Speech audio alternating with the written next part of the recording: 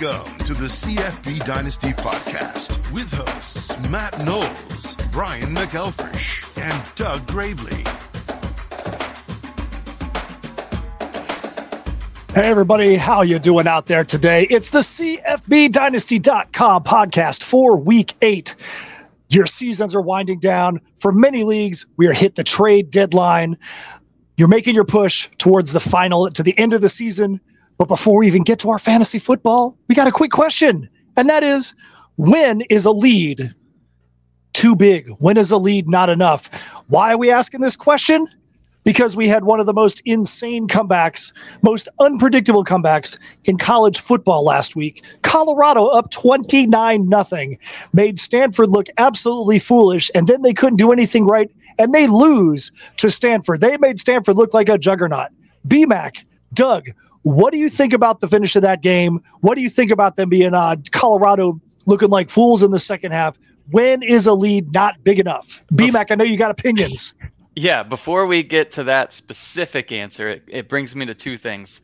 NFL fantasy owners never have to deal with these Tuesday night games and whatnot. And when you have a big deficit on a Tuesday and you've got to sit on it all week and think you're probably going to lose, like with our matchup last week or 2 weeks ago when Corley had 49 on a Tuesday or a Wednesday or a Thursday. And I'm just going into the weekend thinking, oh man, it's highly improbable that I'm going to come back. And then if you're watching on YouTube, you see this orange helmet back here. It brings me back to the choke at Doak. A little 9-year-old BMAC in 1994 was so confident that Florida had won. I remember, so we were up 31-3 going into the fourth quarter. I started a game in my backyard. We were playing some like backyard tag football or whatever. And then I just, like, my dad would come out and give me updates and updates and updates. And then I started getting angry and went back in to watch the game. And it ended in a tie, 31-31. FSU scores 28 at home to tie it up against the Gators. And that filled me with so much anger. And so when you say, when is a lead not too much? Oh, my brain goes right there. It sucks. What about you, Doug? I see you all smiling over there like a Cheshire cat. What do you think, man? What is that? I'm not sure what that means, but hey,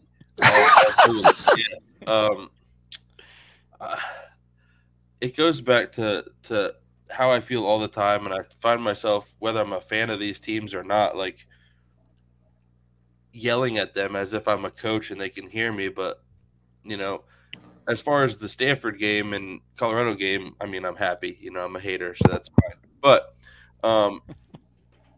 in general, like, when you see these teams with a lead and then they just fall back to this prevent defense and lay off these receivers and stuff for like 20 yards, and I'm like, why? The defense you've been playing all game works. But then you switch it up. Why don't you just keep playing man or keep doing what you've been doing because it was working? I don't understand why you change it. Like, and, you know, buddies that have watched games with me laugh at me because I'm like, this doesn't make sense. You've held these guys to 60 yards, you know, passing all game, and now you're laying off. Like, I don't understand. I don't get it. And then, you know, these quarterbacks look like Heisman Trophy winners. Like, it's insane to me. And being a Jags fan in the pros, I've seen this too many stinking times. But at the end of the day, I think teams are proving more and more that you just probably should not stop scoring. Just I kind of used that theology a little bit with my brisket lock last week. Like, Kent State is the defense that solves your offensive woes. Well, Colorado seemingly is also in the same boat there, but they've had so much turnover, and still what they're doing and being relevant, putting up the points that they are, absolutely incredible what Colorado and Shador and Dion and all of them are doing.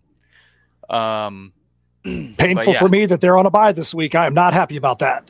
No, it does suck, but that's the thing. Like, they're in shootout mode, and you're going to get that with Caleb Williams if their offensive line can do anything. But yeah, Notre Dame was able to not blitz and still just pressure the heck out of Caleb Williams. I'm concerned with the USC schedule and what you're going to get out of Caleb Williams and those receivers and running backs that you've relied on through the weak part of their schedule. I'm concerned going forward from a fantasy point of view because they get Utah, and Utah doesn't have much of an offense, but they sure as heck have a good defense. And if that O-line is going to be that bad, fantasy players from USC are going to struggle. That sucks. Man, it's crazy to think about how last year at this time, you just mentioned two teams that we would have talked about every week, Utah and Kent State. Who are you going to start on the Utah offense? Who are you going to start on the Kent State offense? Because they had guys across the board that were going to start it. This year, it's like, what two teams are you going to run away from as quickly as possible? Utah and Kent State, they have got nothing really of value on a week-to-week basis when it comes to fantasy football. And it's just interesting to see how teams like that, like we knew Kent State coming into the season was going to have a rough time because of all the transfers out. I don't think anybody expected Utah to be in the position that they're in right now.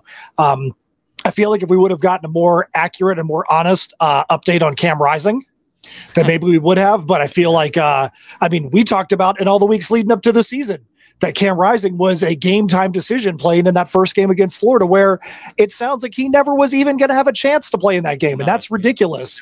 That is ridiculous that they played all of us like that. Not a fan of that whatsoever. So you think about Utah, though, and they're still ranked 14.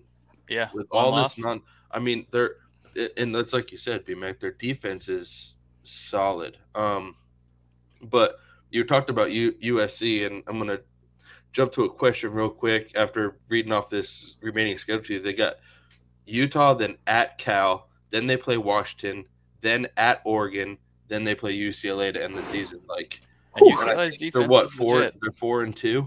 Like, are they going to make a bowl game, bro? Probably. Like, do they sneak out one of these wins? Do they beat Washington? Probably not. Do they beat Oregon? Probably not. Probably Cal, but are they going to beat UCLA? I think Cal's I think they probably could go 3-2 in that stretch. Probably. Yeah. I mean, I'm going to be the bearer of bad news, and I'm gonna roll with the fact that they barely make a bowl game because they sneak one of these wins out. They probably go 2-3 and make a bowl game. I think they're going to make one. I think they're going to make one. But yeah, it's tough. It's tough. Do you still consider Caleb Williams a number one overall pick after finally playing a good defense and looking human? Yes, because it was the O-line. Like, he had no time. If you saw him running around, like, there was no chance. It could have been Joe Montana back there, and it wouldn't have been a good game. So I think O-line's going to have to step up, plain and simple. And if they don't, it's going to be a rough season. If they do, if they just give him 2 seconds, I think he's clearly the number one pick. Obviously, Drake May, you love him up there. Shedur's worked his way into the first round conversation, and rightfully so. So, but yeah, Caleb Williams, easy number one to me.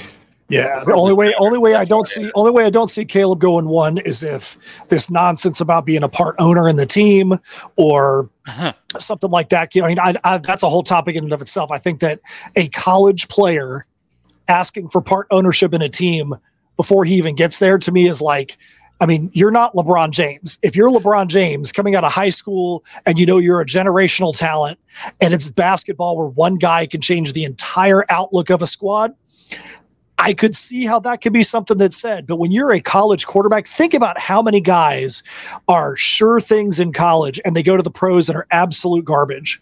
Could you imagine giving like Mitch Trubisky part ownership of your team when you draft him and then being like, what the heck did we do? Caleb Williams is not Mitch Trubisky, and I'm not making that comparison, but I'm like, you're a college quarterback. You have not done anything. Don't be asking for a part ownership in $1 billion enterprise. That's crazy.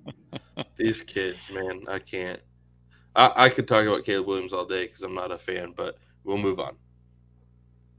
Oh, why are you not a fan, Doug? I think the listeners want to hear. Throw some more shade at Caleb Williams. Tell us.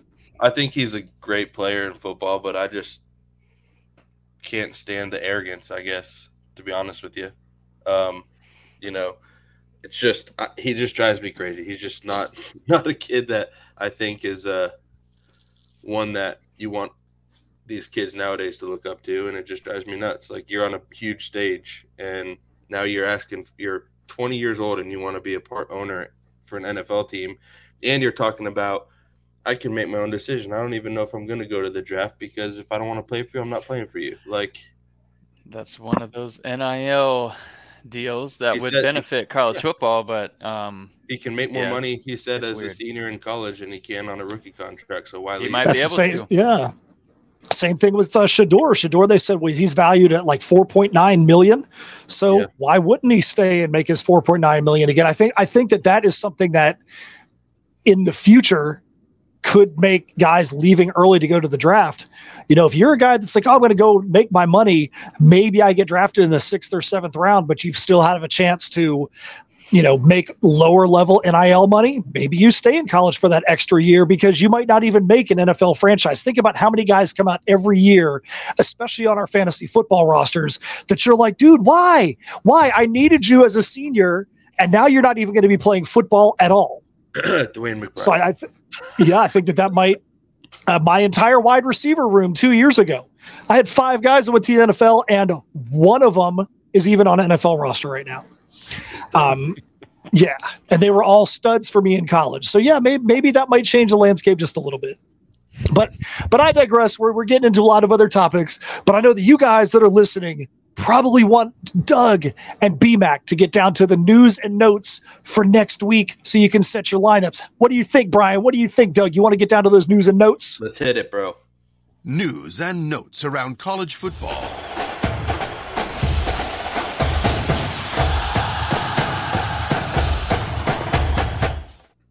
All right, so we got quite a few. Brian and I are going to kind of switch back and forth, make it a little fun and interesting here, so you don't have to listen to my voice the entire time, even though it's a great voice, but we'll get into it. So we got Matthew Golden, the receiver from Houston that we all thought was going to be the guy at Houston, has been kind of injury prone this year. Hopefully the second half of the season he doesn't make us liars. He is probable to play this week, thank the Lord. Thomas Yasmin, tight end from Utah, to undergo season-ending surgery. Holy tight end injuries, and we've got plenty more to come, gentlemen. And ladies, if you're listening. And we got Kendall Milton, running back from Georgia. He is practicing this week. He's a game-time decision. Zachary Franklin, the transfer, wide receiver from Ole Miss. He's been more active in practice this week, and he's a game-time decision. And then you got Nate Noel, like the number one trend on Twitter this past week, it felt like, during game time. Running back from App State. He has been practicing, but they will know more today. Apparently he's getting checked up today by team doctors to see how he's doing. You know, all those people whining about how they bet the player prop and wanted a refund. They wanted a refund. I bet they wouldn't ask for a refund if they bet the under. Anyways, Bryson Daly, quarterback, Army, questionable this week. Zach Larrier, quarterback, Air Force, undefeated for a while. Jensen to take over there. And then you've got Benjamin Urasek, week to week. Aren't we all, though? We're all week to week. We're all kind of day to day anyways.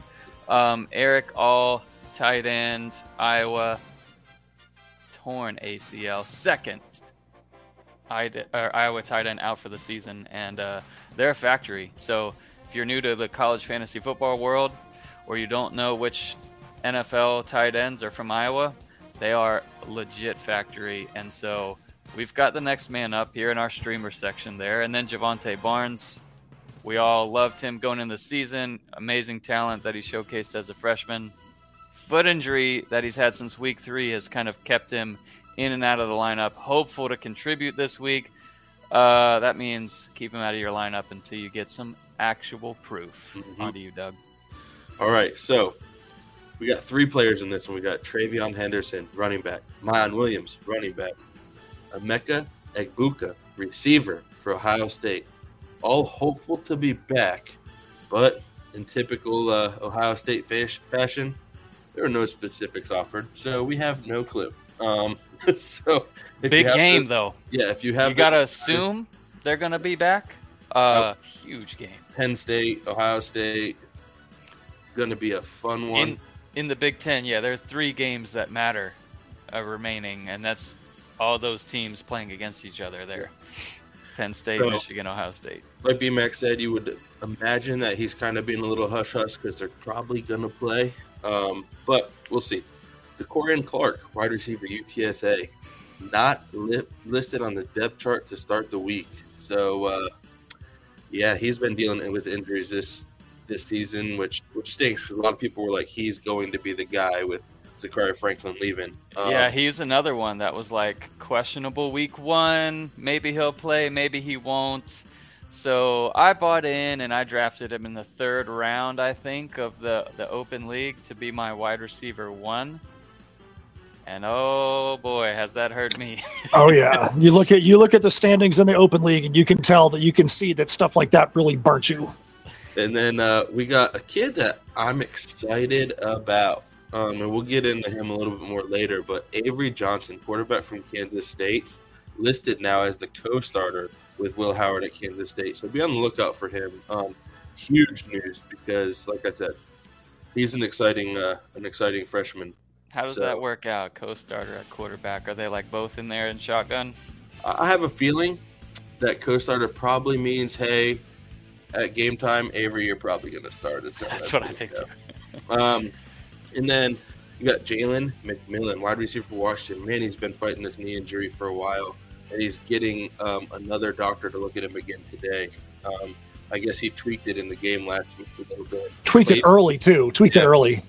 And he's questionable this week. And then you got Reggie Love, running back, Illinois, still not cleared. So another team that's been dismantled at a certain position by injuries, but we'll get into B-Max Brisket from last week, and he did pretty good. So yeah, Fegan. All right, so Riley Leonard, quarterback Duke, day to day.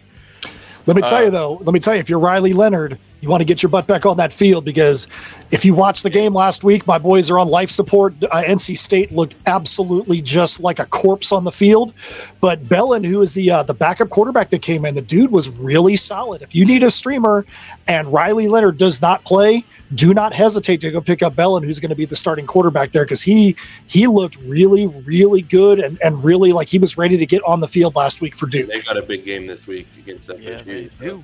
At Tallahassee, that's going to be a big one. 5-1 Duke at 6-0 Florida State. That'll be a good one. Harrison Whaley, running back Wyoming, he is questionable this week. Rocket, not going to play this week, so they kind of split there between Green and DeBunyan. DeBunyan getting the receiving touchdown last week for Arkansas and the bulk of the carries when Rocket's been out. DeBunyan, my goodness. So you had the coldest that had an NIL deal with air conditioning. Man, can you imagine DeBunyan getting like an NIL deal with like a foot cream company or something like that? My goodness, what a name. Isaiah Jacobs, running back UAB, out for the season. Johnny Wilson, probable this week against Duke. And then my man, that caused me to have to make a trade, Brock Bowers for Georgia, likely to have ankle surgery or did have ankle surgery, I think maybe already. And he is out for the rest of the fantasy season, basically. So that is brutal. Another crush to my open league team where he was my first round pick. So my first and my third round pick, not going to be playing for me. That really is a killer. So we mentioned it a little bit, guys, and we kind of vented to each other about this before the show. Like, tight ends are crushing people this year. Like, these injuries are killing people's fantasy teams. But, there's going to be some streamers we talk about to hopefully help you guys out through this process. So yeah. Well, you look at you look at the top the rankings real quick. I did want to say in that trade, Eric Gilbert has been traded away. I have separated from him. I'm sure someone will just cut him, but like I should have done, years ago, but it feels good. It feels good. Well, you go back to the beginning of the season and you look at who we had at the top of the list for tight ends. Is there anybody that's at the top of the list that we haven't talked about injury-wise? I mean, you got a Rondé Gadsden Jr. that was out at the beginning of the season. He was like the number 2 or number 3 tight end. Brock Bowers on the list. I mean, it's just a complete mash unit up there. So, of course, if you got the top 4 or 5 guys that were on our list that are all on the injury list, yeah, it's going to be tough because we even talked about the number of – if you got a chance to get somebody like a Brock Bowers, the difference between that top echelon and the next group was huge. So if you basically remove that entire echelon, you're just talking about scraps at that point. Yep. It's rough. It's not a year to have spent a high draft pick on one. It's totally a streaming position, I feel like. And it's been brutal for sure for all of us in the college fantasy world. All right. Do you want to go rankings real quick before we get to streamers and things, or are there other things to cover first, Matt? No, I think we're good, man. I think let's go wherever you want to go, man. All right. Let me pull up the screen, and Matt jumped out for a second, but he's coming back in. So, as you see there with the nice little wave there, subscribe if you can. Little thumbs up on the video is always helpful to us, and we appreciate it 1,000. So, man, Jaden Daniels just continues the hot streak. He's quarterback 1 in fantasy. The one thing that I regret in prep for the show, I wish we would have done our midseason awards. Maybe we'll do it a week or so late. But Jaden Daniels, he would be our Heisman, I think. He's killing it, and should be in the Heisman discussion. LSU is in the thick of things. They get Army this week, then a bye week before they play Bama. So they're in a really great spot as a team for the rest of the year. Penix against Arizona State, really, it doesn't get much better than that. Arizona State is terrible on defense. And then you get Bo Nix in a revenge match. Maybe they'll kick some field goals. Maybe they'll keep going for it, but Bo Nix and company, I'm sure, will be at home and happy to be home in a cleansing match this week. And then Dylan Gabriel against his old team. So many storylines in the top of the rankings at quarterback, playing against UCF at home. I'm sure he'll want to show out, and he's averaging 40 a game already in fantasy. So big one there. And then Drake May obviously is 5th. Anything stand out to you? We had Salter play. We had Austin Reed play. And I'm in a matchup against Josh Reed, Austin's uncle, that we had a quarterback matchup there. And Salter got the win for me on the quarterback position at least. So that makes me excited. Anything else stand out to you guys there?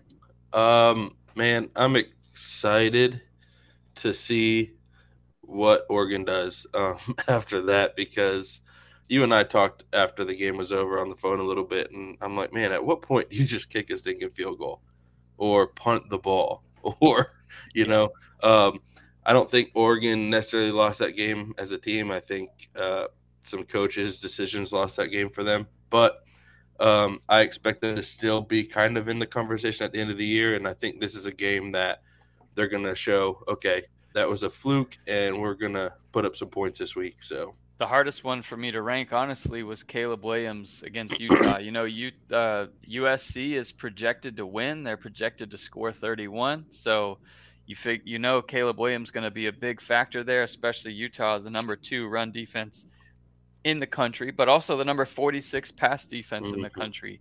Can USC solve their offensive line woes that they had against Notre Dame on the road? At least they'll be at home.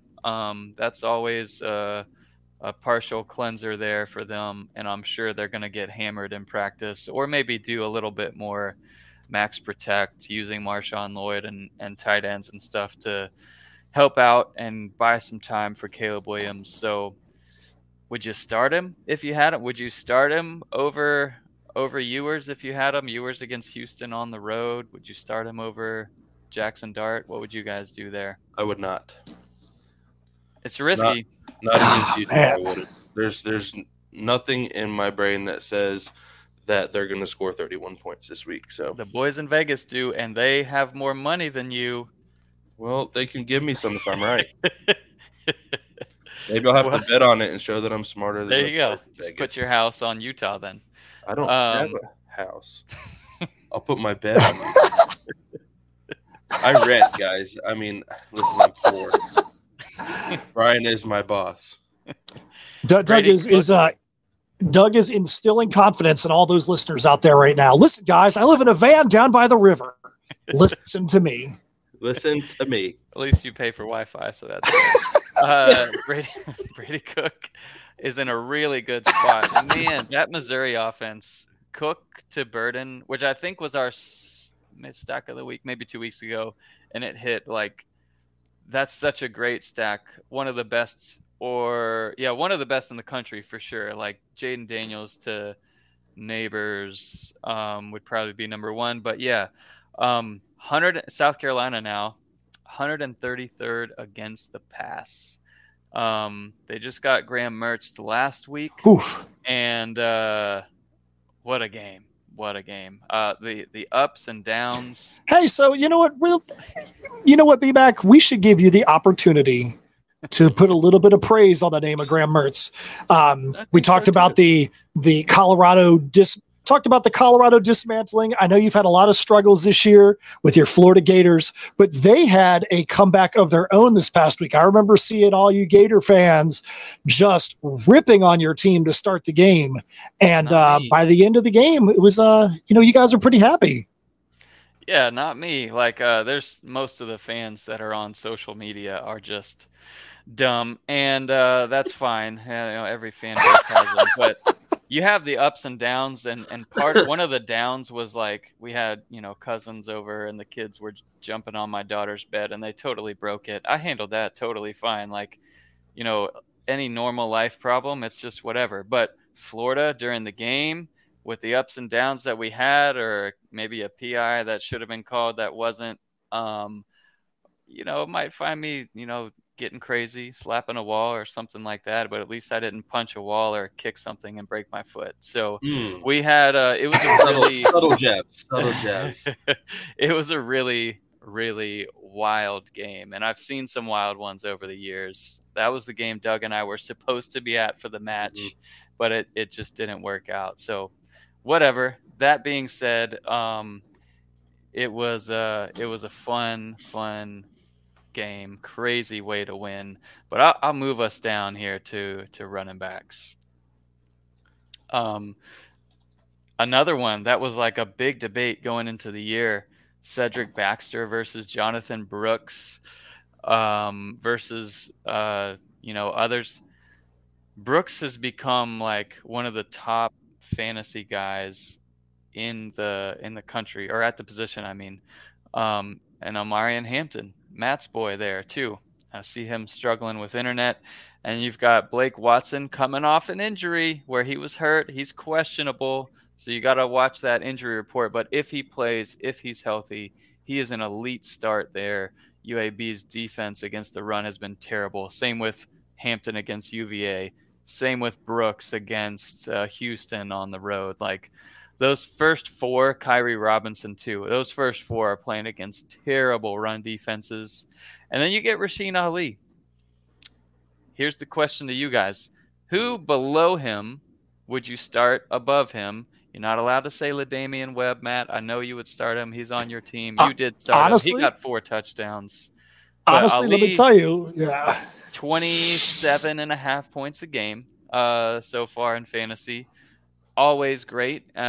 Marshall's only projected to score 24, but that hasn't stopped him from having 3 touchdowns and a great game before. But James Madison, the number 1 rush defense in the country. Who are you picking over, Ali? I tell you, I think the only guy that's on the list that I would consider starting above him, and honestly, I wouldn't start him above him because I feel like if he's in the top 5, you got to go with him, is possibly Ollie Gordon at 23, just because he's having a really hot streak right now. That's probably the only guy I would consider. Otherwise, I would be rolling with a top 5 running back. Yeah. Tough one.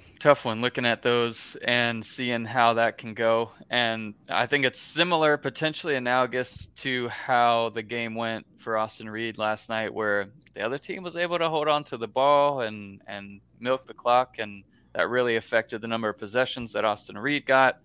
And it affected the whole rhythm of the offense. But for a running back, I think it's fine. Even if he has less possessions, he is the featured player of the offense. So it's difficult to bench a guy like Ali, but also you get a little nervous seeing the number one rush defense in the country against him. All right, receivers. Tez Walker, didn't take him long to get up to the top. 3 touchdowns last week. We said he was a waiver wire gem as soon as he came out. So 40.6 points last week. He's averaging 24 fantasy points a game.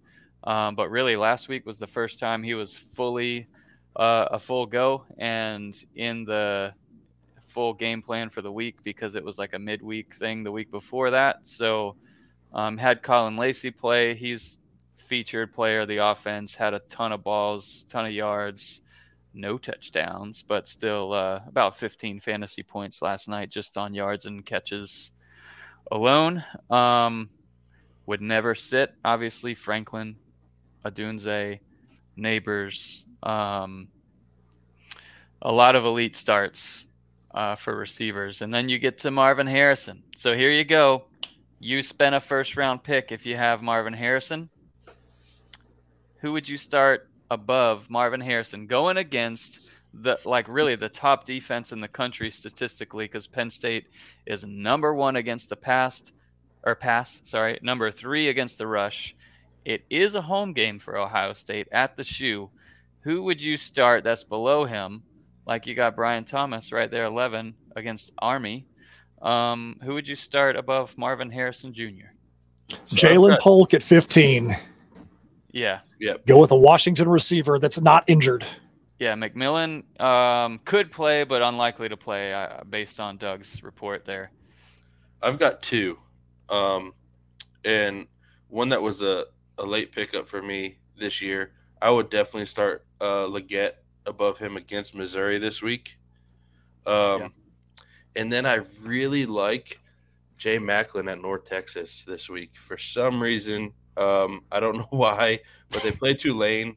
I think they're going to have to try to throw it around to, kind of keep the pace. But I just like Macklin a lot this week at North Texas. There's just something about it that, in my gut, I feel like he's going to have a good week. But I would definitely start Leggett over Harrison this week. I mean, because you think Penn State is, 1 against the pass and 3 against the run? I mean. Yeah. It's got it as a we'll see what happens. 26-22 game. Ohio State favored by 4 at home, which is essentially a home field advantage, meaning it's like a even matchup if they were on a neutral site, which neutral sites suck for college football. Yeah, and if they played in Penn State, it'd probably be the complete opposite. Right. Right. So I'm interested to see what these 2 young quarterbacks do. I think it can be big for the rest of the season if Drew Aller has a really good game, or Kyle McCord. So that's going to be an interesting one. And then we have, real quick, before we move along, Reseller Rick. What's happening, guys? Good morning, Rick. We appreciate it. The comments and whatnot live on the show is always fun. We try and do it live more often. Obviously, it's a terrible time for most people right in the middle of the workday, unless you're just in your own office and able to break away. So, B-Mac, I got a question for you. So normally on the show, we do not cover the tight end rankings, but I want you to scroll down there just because of what we talked about earlier. If you look at those tight end rankings, it's a who's who of names we probably didn't talk about much at all before the season started. Is there anybody on this list that you honestly are like, I'm really excited about getting this guy in my lineup? No. Anybody?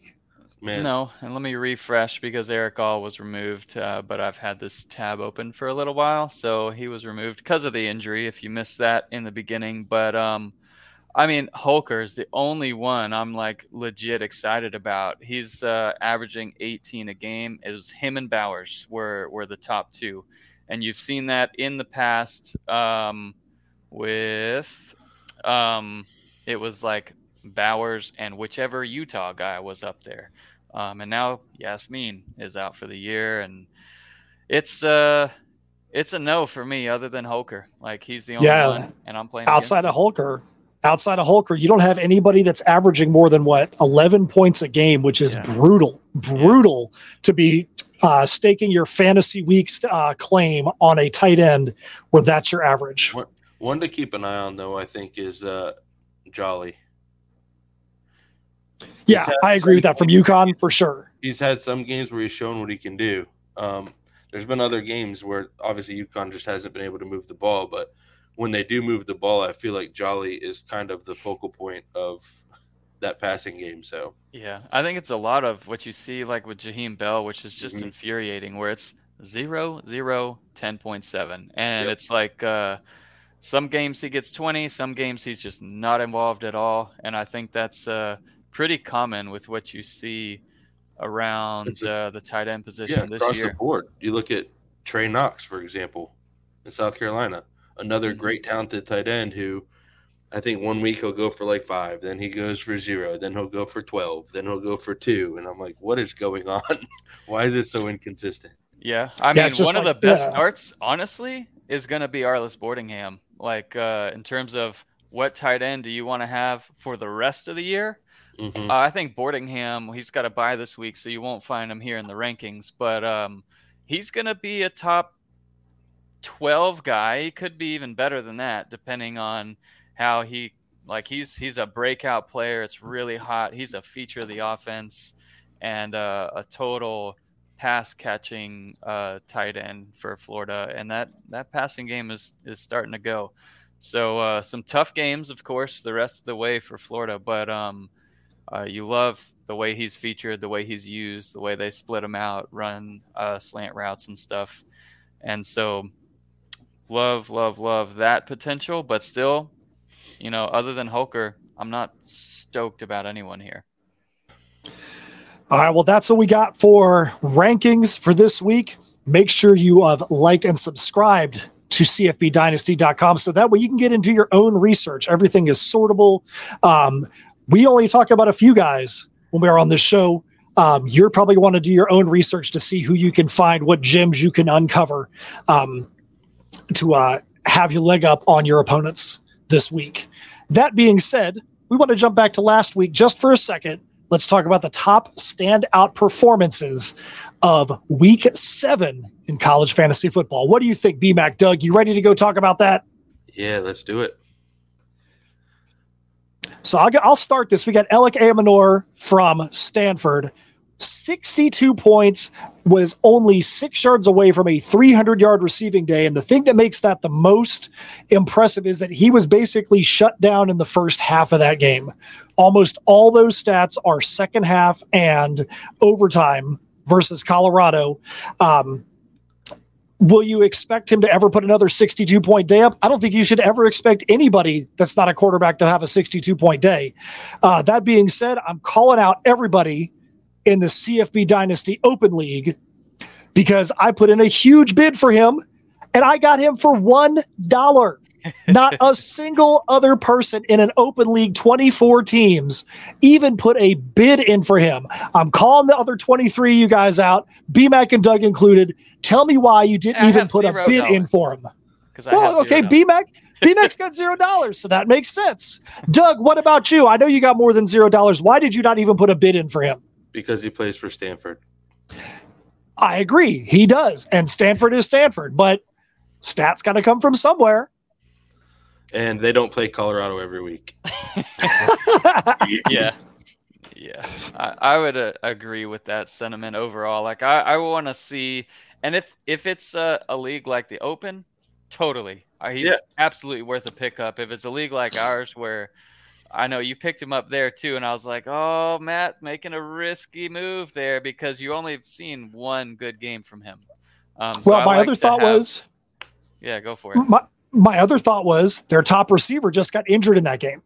So their top receiver got injured. He stepped up. We have 2 weeks left or 3 weeks left in the regular season. Why not take a flyer on him? See if he's able to do something at the end of the season. That was my whole thinking right there. If it was he was going into the rest of the season as the assured number 2 receiver on a suspect offense, might have a different thought process, but he might get more looks now because their number 1 receiver is dealing with some injuries. Right, and with the quarterback change, really, who's number 2 on our fantasy points list. So Ashton Daniels from Stanford had 53.2 points this past week. Again, it was against Colorado, but they made a quarterback change, and these two seem to have a connection, so you never know. It could be risky. It could be high risk, high reward type of situation there. So you got to risk it for the brisket, as they say. Risk Matt. it for – man, I like that. Oh, yeah, baby. So a fun one at number 3 is a defense. This is 2 weeks in a row we've had defenses, and we've got another one. But Penn State's defense, 53 fantasy points this past weekend. So I don't remember who in our league has Penn State's defense, but man, that's a probably about half the points that my team scored this week. So yeah, I mean that's crazy. And then Garrett Green, quarterback from West Virginia, 52.25, which is crazy because the West Virginia quarterbacks haven't really been doing anything. Yeah. And all of a sudden, 52 points. So I'll let you guys take the rest of them, but yeah. This is painful for me. Let me go ahead. Jason Bean, I had him as a streamer last week. I had him as a DFS sleeper and put him in 0 of my lineups. And he went for 52.2. How about that? Shedeur Sanders, of course, a 50 burger. No surprise there. Notre Dame. And the thing about Shedeur though, Shedeur had 35 points in the first 20 minutes of that game. I'm like, is Shedeur going to go for 100? I'm like, Shedeur could go crazy, and then absolutely fell apart. His offensive line decided to stop playing and just let him get the crap beat out of him the rest of the game. It was so frustrating. Notre Dame with a 50 burger too as a defense against USC. How about that? I wonder how many people had the guts or the brains to start Notre Dame against USC. Kyrie Robinson, San Jose State running back, went for 48. I did start him in the open league and in another league. But Donovan Smith, he's starting to catch on, man. At Houston, he's starting to pick it up a little bit, 47 points. However, this week he's a full sit against Texas. And then Josh Hoover, another player, a fantasy sleeper or a DFS sleeper and a streamer that I had last week, and in 0 of my lineups. 47 points for TCU. My lineup last week that I picked, and if you would have had, was pitiful. Bean and Hoover in your lineups, probably both cheap. Yes, you would have crushed it. And yep. Just to set some records straight here. Well, I'll get into this here in a little bit, so we'll get into that in a minute when we talk about the DFS battle. But yeah, we can mix it up here. I'm unable, Matt, to fix that DraftKings dealio, so we'll do a separate one. So it'll be me versus Doug, and then I'll do a separate one with you included. Devil. But obviously can't do it in the immediate. I feel like that, so what BMAC is talking about is we went to go do our DFS battle that Doug, we got to break up the Dougies, man. Teach me how to Dougie over here. Doug has won 2 weeks in a row. That's now 3. Doug now leads in the CFB Dynasty. Doug leads with the most host wins in that battle. I went to go set my lineup this week, and it's only set for 2 people. BMAC, he must have me in the punishment seat this week. I can't even get in. Well, I can't even get in. Come on, BMAC. Yeah, when you don't score 90 points, we have to put you in timeout. Speaking of that, Matt, there's the Bill Simmons home league that he talks about on his podcast. Their punishment for the loser, for the champion has to pick someone to kick out of the league every year. How tough is that? Ooh. And it's funny. It's really funny. Anyways, let's go over some of the waiver wire gems from this past weekend in case they're still out there in your league. Obviously, we push this out on Sundays. unless I screw up and forget like I did this past week. Had a bunch of family over and it slipped my mind. You guys can stab me in the neck if you see me, but let's go ahead and get Waiver Wire Gems.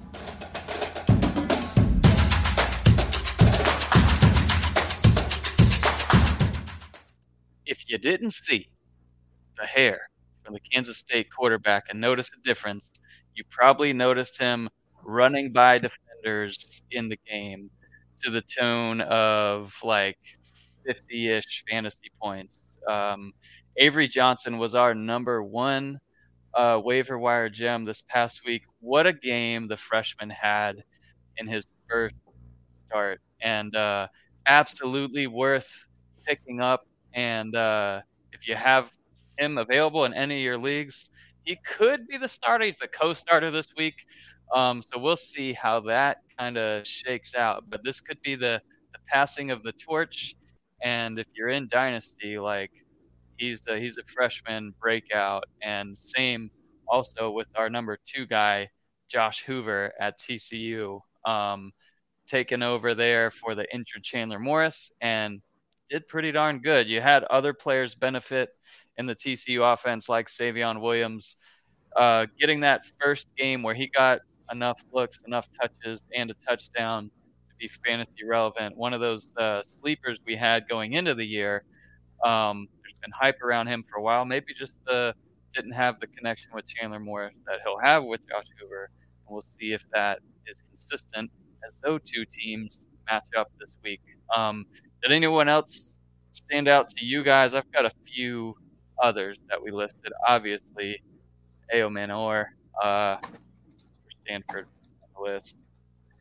Well, you got Fegan, obviously. Fegan for sure. Yep. Running back at Illinois, taking over there, and he had a good game. Quentin Cooley for Liberty, really on a hot streak, had another good game last night. Only rostered in 10% of fantasy leagues.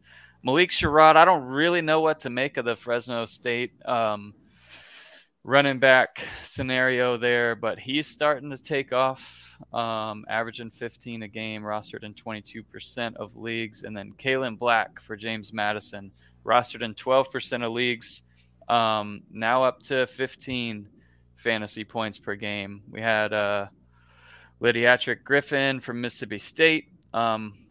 I'll talk about a little bit more about him in a little bit. And then Kyle Williams at Washington State, still only rostered in 27% of leagues. And with injuries there, he's been a feature of that Washington State offense. Although if you can wait a week or want to wait a week, they play Oregon this week. So that's going to be a tough matchup for them.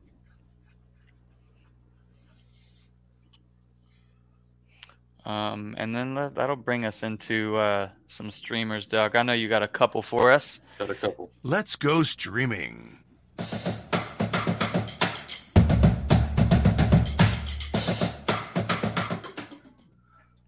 All right, so we've mentioned him a couple times now at this point.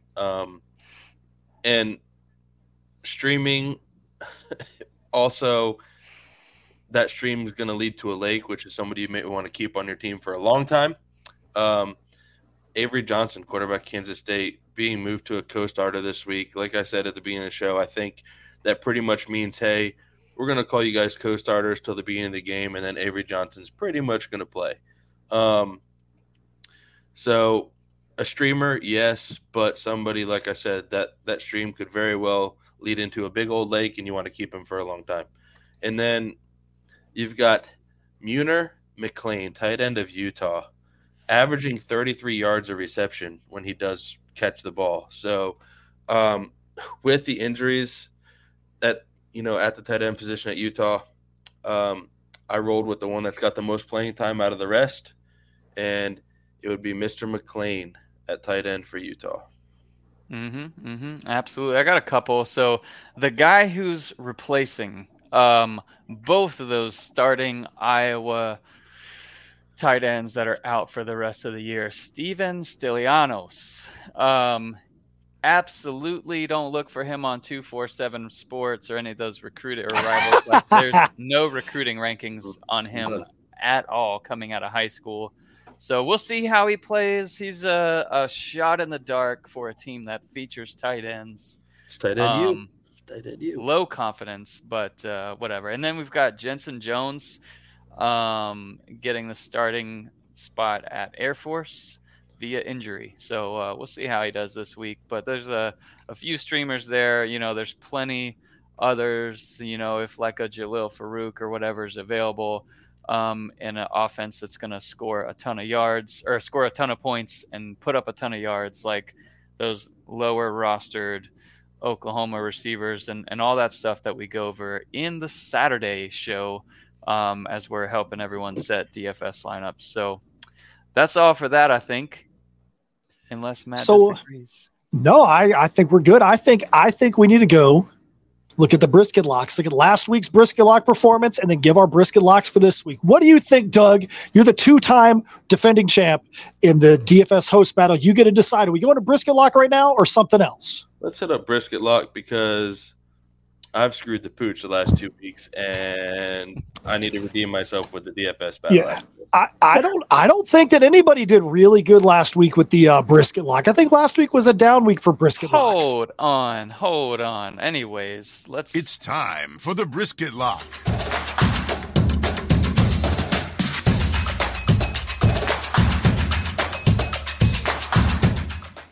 I would disagree. So Samson Evans, I literally said he's in potentially for his first 2 touchdown game of the year, and he got 2 touchdowns. Okay, I can see that. He hasn't been great. Now, he hasn't been great, and that's like going into the season. He was a top 25-ish running back, and so he's disappointed everyone, like I suggested last week. But I thought this would be a bounce-back game for him. He did only get 13 carries and 47 yards, but a couple touchdowns. And helped me get a win in the open league as I took my own advice there, at least, and picked him up, put him in the lineup in my flex, and was rewarded for it. I didn't think yours was bad either, Matt. No. The only thing that confused me is Doug had the notes prepared here in our prep, and then you went ahead and put in the exact same thing in the parentheses right after his parentheses. But anyway, what did I put in there? The stats for dang, you know what? Man, you know what? Maybe I just wanted to make sure that Doug wasn't messing with me. You're right. So last week the NC State offense was absolutely pathetic. They put up three points. They couldn't get out of their own way. They had 4 procedure penalties in the first quarter on the offensive line, and it just kept on going as the game went on. The only bright spot on the offense that only dropped in 3 points was Concepcion still had 10 targets, 6 receptions, and he had 4 carries, almost got to the 100-yard mark. Definitely not what you want to see out of your number 1 receiver. You want him to get more than that, but when your offense only scores 3 points, there's only so much your guy can do. Yeah, and a freshman with 10 targets and 96 total yards, 1 touchdown would have totally changed it. And if you guys are sick of stats, we're coming to a good point in the show because Doug's brisket lock didn't get any. Yeah, it was, I knew we were playing golf this weekend, B, so I kind of wanted to stay on that closest to 0 number usually wins, which I didn't win in golf either. But E.J. Warner, I had him as my brisket lock, ended up getting a concussion late in the week and didn't even play. So, and then the week before that, of course, we know I had Logan Smothers who got smothered, which, hey, whatever. We're about to talk about something that I'm proving to be better than you guys at the last 2 weeks, so it's fine. Well, let's go to this week's brisket lock.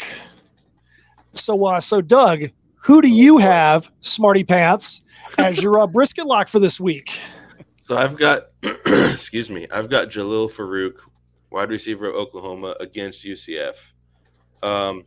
Hopefully they can. I'm just watching some notes getting typed in here on this thing. It appears that Brian is writing the same notes for EJ Warner that I wrote. just kind of think on that little, so it's kind of funny. But I'm going to blame it on B-Mac. Blaming it on him. Excuse me again.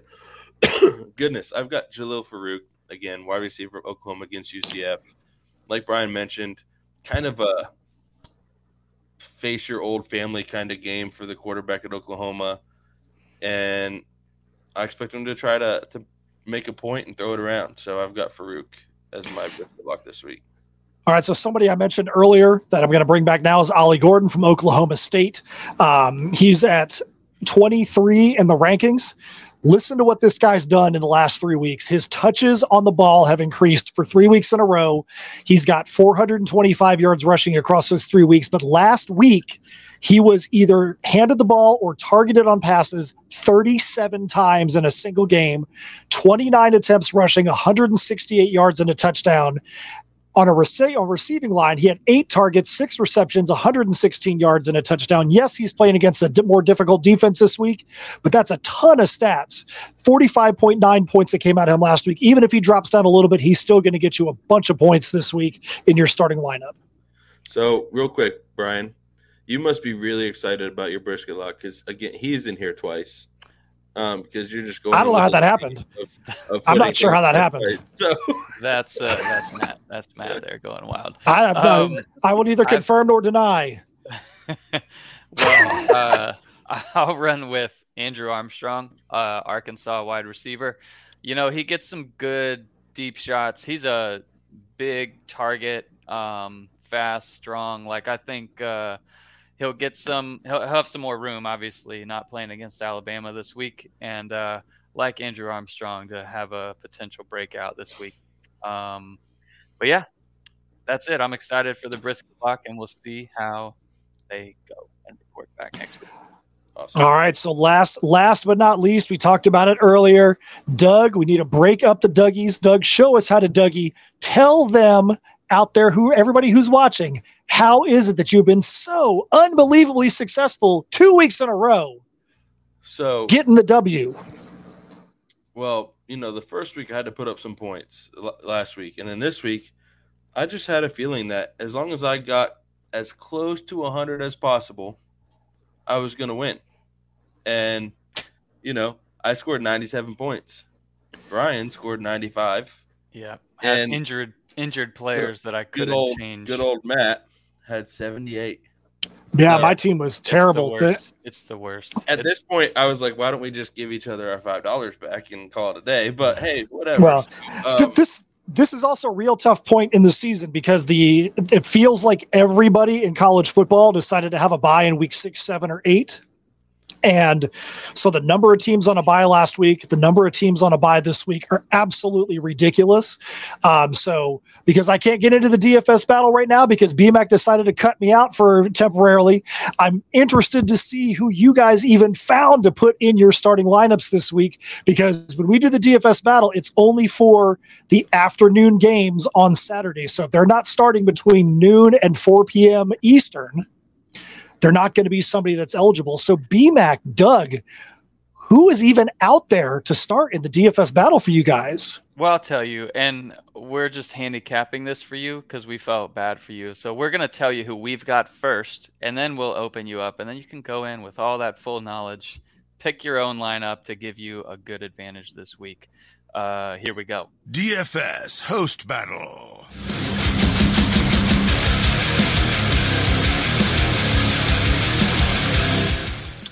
All right, Doug, who you got? All right, so at quarterback, rolling with the hot hand here, I've got Green from West Virginia against OK State because they're just okay on defense, and he's 7,800. Then I went with the news for, you know, UAB's other running back being out. I went with Jermaine Brown. Saw a lot of him last year because I had McBride. I think he's a great running back. He's 6,200 against Memphis. Then I'm rolling with Arkansas running back AJ Green, who out-yarded, I guess, not carried, but out-yarded it, whatever that word would be. DeBunyan, the foot deal guy. I'm rolling with AJ Green. He just looks more explosive to me when he does touch the ball than DeBunyan does. And then with Oregon, I'm going with Tez Johnson, who got 7 receptions last week against Washington. Seemed to be Bo Nix number 2 there. So he's kind of come along as of late. And then receiver, I've got Isaiah Williams for Illinois against Wisconsin at 5,800. My other receiver spot, Xavier Worthy, 6,500 against Houston, because I think that's going to be a butt kicking. And then running back, I went with a backup running back here, but seems to be getting as many touches as a lot of, main running backs lately. I went with Jordan James for Oregon. Yes. Yeah, he's been great. At 5,400. And then I like that. my super flex is going to be Seth Hennigan from Memphis against UAB. I like that a lot. So here's what I've got. I've got Bo Nix at home, 9,800. Right, he's in your lineup now. He's going to do bad. The most expensive player out there, and love him coming home and looking to probably crush Washington State, and we'll see how that game goes. I have the other running back for Arkansas, DeBunyan, at 4,500, and side bet, which Arkansas player plays better. Choose me in my running back because I live in a van. Loser buys a round of golf for that one, and then I've also got James at 5,400 at running back. Quit it. That's such a value for him too. My goodness. Leadrick Griffin, got him. I've got Amari Niblack for Alabama, and I'm really hoping for a touchdown. He's 3,500. I had to save money. He's a deep threat guy because of going with Bo Nix. I think Alabama's not going to be able to run the ball against Tennessee, who's solid against the run, and I like Niblack on some little drag routes and seam routes and whatnot against Tennessee, because they're a shot offense. Like, they're just going to take shots. You hope you pick the one that gets open for a 75-yarder. And then I've got a guy who's going to go for 65 points at receiver, Xavier Worthy at Houston, $6,500. What's that? We both got him then. And then Jermaine Brown in my flex, and then Jalen Milroe in super flex. Wow, you're able to get Nix and Milroe in there, huh? Yeah. What was Milroe's cost this week? 8,400. I'm glad you're taking notes here. It's a good time. Well, I'm just saying, having Nix and Milroe both in there, that's almost $18,000 or over $18,000 for you. I had Milroe in my lineup last week. I mean, Milroe was going to be a good fantasy or good DFS start. So if only they played two halves instead of one, you'd have been great. But anyways, I think that wraps it up. Real quick, guys. You guys have posted some questions on Discord. I'll answer them on Discord because we're over an hour. So I'll go ahead and answer some of your start-sit questions on Discord after the show. So keep an eye out for those. Just wanted to give you a heads up that I'll go ahead and answer as many as I can. Thanks, Doug.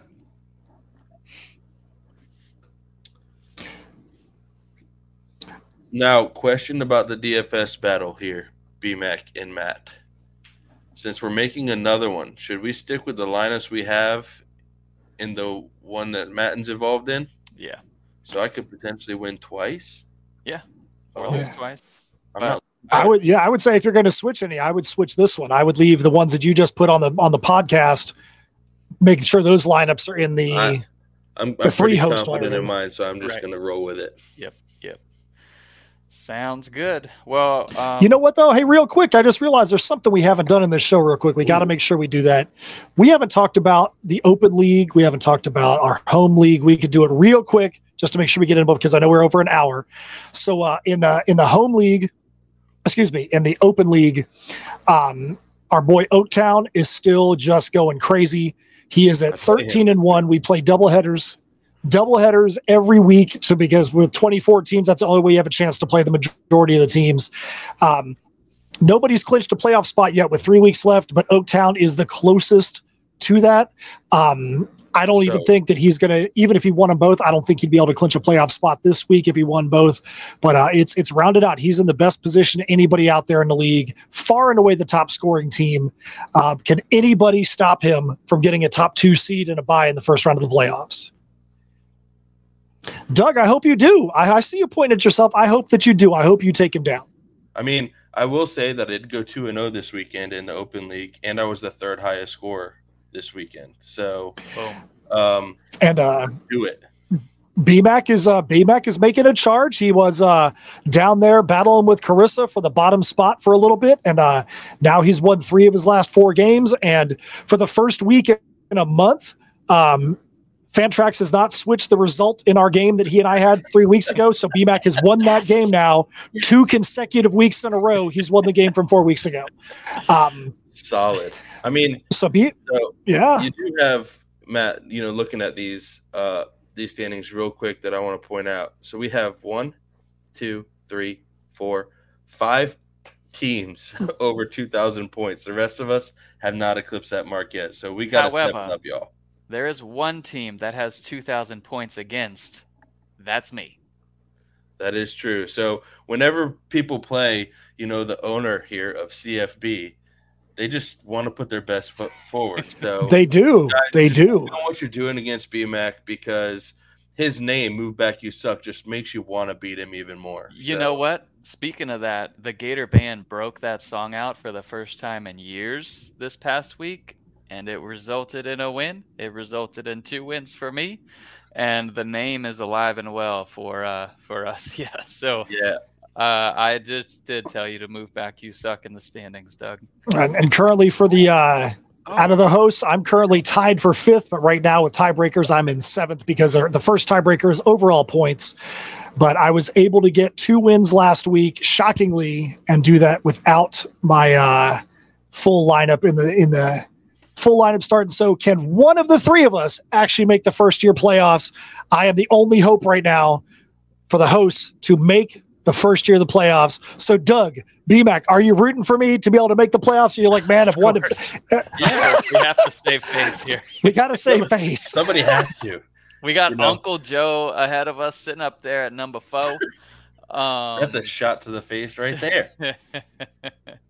But Uncle Joe does not have as many points as I do. Uncle Joe's gotten lucky. He's gotten lucky a couple times. No, but for real. Best possible record's 11-9. Yeah, I mean, so I would be 10-10. I don't know if I'm making the playoffs at 10-10. But at the end of the day, man, Oaktown, you're killing it. I am just really, really glad after looking at your team yesterday. You have so many buys this week. So thank you. For giving me a chance, a slim chance, but thank you for giving me a chance this week. I'm already down 61-0 because I'm going against Salter and Cooley in one of my matches, so that's fun.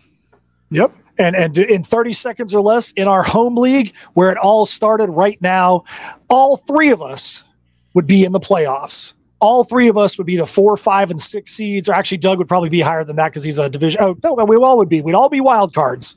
All 3 of us would be wild cards going in. None of us are in that top spot for the division. But every one of us has a chance to be in that dance in the home league with only 4 weeks remaining. 3 weeks remaining. What do we have? 4 weeks? I think after this week, there's 2 games of the regular season left for us. Yep, you're right. 3, including this week, there's 3 weeks, and I'm playing against Josh Reed, wishing him nothing but the worst of luck. And I have a doubleheader this week against Davis and Gordy, so I have a tough go. But hey, guys, you know me. I come on strong in the playoffs. We'll see what happens. And for those of you that aren't looking at the standings, Davis and Gordy are both division leaders right now. So hopefully you can take him down, Doug. It'd be nice. Doug tied for the division lead. He's just beating me in points. So. All right. So unless you guys have anything else you want to share, hopefully you, everybody out there, if this is the end of your trade season, hopefully that you guys pull off some cool trades before the end of the week. I know that BMAC has been active and trying to pull off nonsensical trades. I know that there's a lot of other trades sitting out there. Let's see what you can do to try and improve your team, whether you're using the CFBDynasty.com analytics or you're making some trades. We hope you guys have a great week, and I guess we'll see you guys back on Saturday morning, or Doug and Brian will on Saturday morning. What do you guys got to end with, Doug and BMAC? I had to give up 2 young 24-year-old pieces on my pro squad. And just because running back's been such a struggle for me, and I don't like what's out there on the waiver wire, or I'll say I don't love what's out there on the waiver wire. I got one pickup left, and I really would like it to be, a potential future pro player or someone that's breaking out like an Avery Johnson. So I'm going to hold on to that pickup, I think. But I might make it this week. It's a big game against Josh Reed this week. After all this talk about Avery Johnson, you want him, you probably have to go get him this week. That's right. Because there will be somebody in our league that probably swoops him up at this point.